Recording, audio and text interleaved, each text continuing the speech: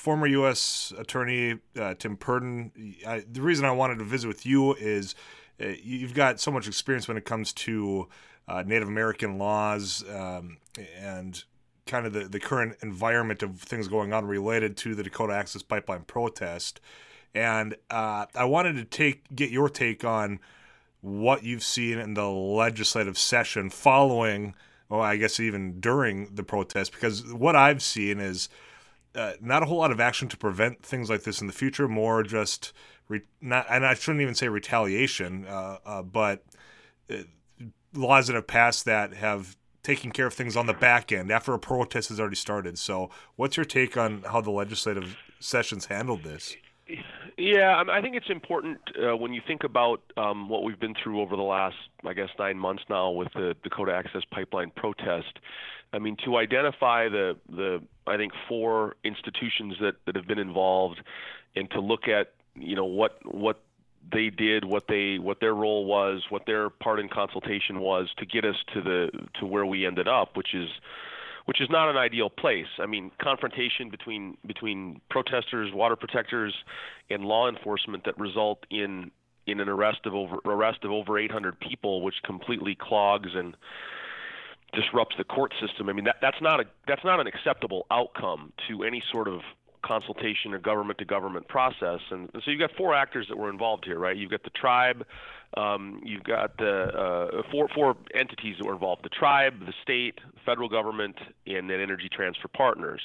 And when you look back at this, the tribe's central allegation is that the federal government, acting through the Army Corps of Engineers, did not engage in appropriate consultation with the Standing Rock tribe over the placement of the pipeline. And that dispute between the federal government and the tribe is being worked out in a I mean, the two parties disagree, but that's being worked out in a courtroom in Washington, D.C. And in our society, that's how we settle disagreements, right? You go to court. Right. And so that disagreement, there's a disagreement over consultation, and that's moving forward in Washington.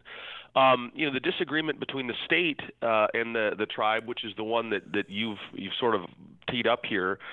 We heard all through the fall the Public Service Commission say, well, we held hearings and the tribe never showed up, and we had this consultation process and they didn't participate in it, and therefore it's their fault.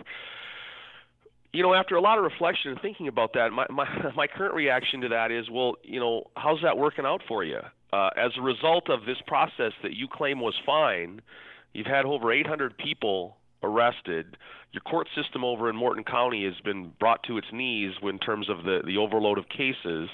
You've spent over $30 million of state funds on law enforcement. It doesn't sound like, from the state's perspective, that was a successful consultation process. It doesn't sound like there was that worked out well for the state. And so, the legislature, maybe, as you point out, probably could have taken some steps to not find themselves in that position again. They haven't done anything in that regard, and that's, I think, short-sighted. The other actor, Energy Transfer Partners, they cannot be happy with the way that this played out. I mean, the delay of their pipeline has cost them, I don't know, hundreds of millions of dollars, billions of dollars. So this is not what they wanted either. And then the final actor here is the tribe, and everyone, as you know, Tyler, I live in Bismarck. A lot of my friends are Republican.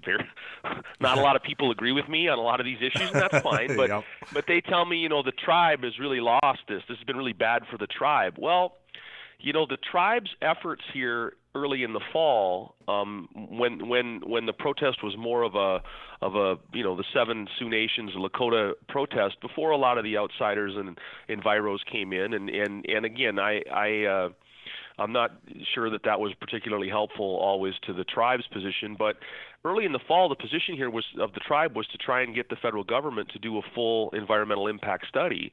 Well, as you'll recall, that actually happened, right? The Army Corps of Engineers, Department of Interior, they stopped the pipeline process, and then eventually the Army Corps decided, yes, we're going to do a full EIS last fall. The tribe's efforts were actually successful. Now, the intervening election of Donald Trump has reversed that, and the legality of Trump's actions will be decided again by the court in Washington. But it is interesting for me in Bismarck when I listen to people tell me how the tribe somehow got this wrong.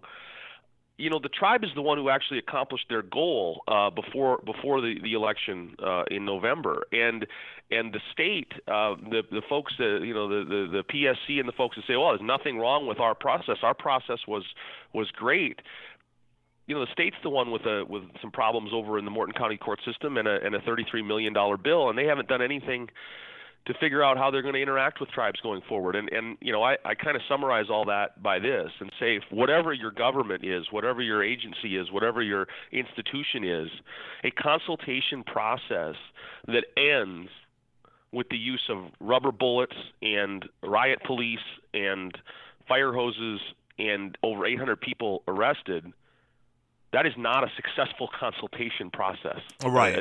By definition, right? Yeah. So the legislature, of course, has the ability to take a lot of creative approaches to trying to solve this. They could have passed a statute that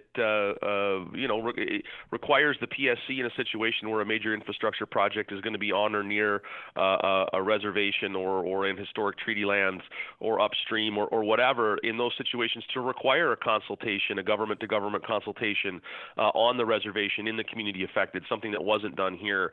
And that might have been a good step to trying to prevent these things on the front end, but they haven't done any of that. And that is a little disappointing, because I also, I've spent a lot of time thinking about this and what the DAPL movement means in the kind of the greater scope and sweep of American Indian law and policy. And I don't see DAPL as the end of anything. I think it's the beginning. Is an example of a Native American tribe, the Standing Rock Sioux tribe, projecting their sovereignty, off into real estate, into property slightly off their reservation. It's an exporting of their sovereignty, if you will. And again, as I've discussed, they were successful in that they got the federal government last fall to stop and to reassess and to, again, change position and say, we're going to order a full environmental impact study of this. Again, that was overridden after the election of President Trump, and the courts will sort out whether or not that will stand. But it was, at least at that point, they had been successful, and that's going to continue.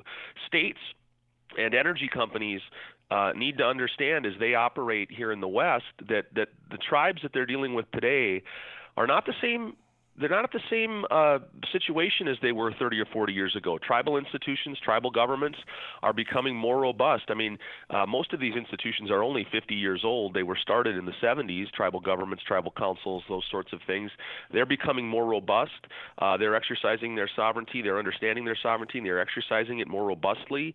And if you look at a map of the United States and you look at Indian country and you overlay that with a map of where the shale oil and gas deposits are in this country, it's the same geography. And so this expansion of tribal sovereignty and the combination of hydraulic fracturing and horizontal drilling that's led to the American energy boom are taking place in the same theater. They have to share the stage, and these issues are going to come up, I think, more and more frequently. And all of the actors, the federal government, the tribes, the energy industry, and states like North Dakota need to start thinking about how they're going to address these things on the front end so they don't end up with a DAPL-style situation. Yeah, and that's where I come at with, I've watched this legislative session now since the beginning of January. They've got about 2 weeks left. And as you say, as energy development continues and these sovereign governments, get more mature, that this should have been used as a time to sit back and say, okay, how do we prevent something like this from happening again? At this point, to me, it's not who was right on that specific pipeline. It's how do we come together, work together so the energy industry isn't impacted, the relationship between our neighbors aren't impacted, and I haven't seen any of that. I've seen proposals to outlaw people from wearing masks, or, all these. There was a proposal in the legislature that would have allowed you to run somebody over with your car. Those are the wrong messages to send. Thankfully, I don't believe either of those pass. I could be wrong on the mask one. But instead of focusing on the back end after a protest has started, I have seen nothing in the way of preventing an incident or a protest from even taking place in the first place. This discussion that we're having this morning, again, I agree with you. This isn't about whether or not the pipeline was properly sited or any of those things. We're not talking about that. We're talking about how did the various actors involved here handle the consultation and negotiation process. How did the state, the federal government, the tribe, and the Energy Transfer Partners, how do they handle that? And that is, those things are going to repeat over and over again, and we need to have a plan in place. And regardless of how you feel about the pipeline, as a North Dakotan, you're in favor of it, that's fine. I understand that completely. But you cannot, and I don't think you can say that an acceptable outcome to a disagreement, to a political disagreement, I don't think anyone would say that an acceptable outcome to a political disagreement is the use of riot police, and the arrest of over 800 people, the use of the rubber bullets and things like that. That's not. We as a society don't want our political disputes solved that way. We've rejected that since the 60s. That's what eventually brought down Jim Crow, was that people wouldn't stand for political disputes being solved that way. And as a government, we as people of North Dakota, we should take a good hard look at our government and what did we do right and what did we do wrong that led to that result, because we don't want that result. It's wrong, and it's really expensive, and we need to figure out a way that we can resolve political disputes with our friends and neighbors in tribal communities that don't involve that level of force and that level of cost. It's not what this country's about. Right.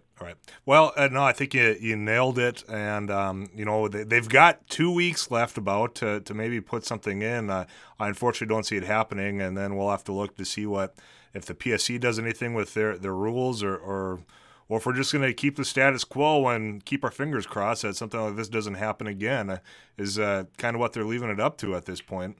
So I think we can do better than hope as a strategy, right? Yeah, I think we could make some tweaks that try and repair some of these relationships, and set in place a procedure that will hopefully work to prevent a situation like this from occurring in the future. No, I agree. Tim Purdon, I appreciate you taking the time this morning to visit with me with your expertise on this subject and just the general environment in which we're currently in when it comes to Native American relationships here in the state of North Dakota. Thanks a lot, Tyler. Okay, thanks, Tim. Yep. All right, bye.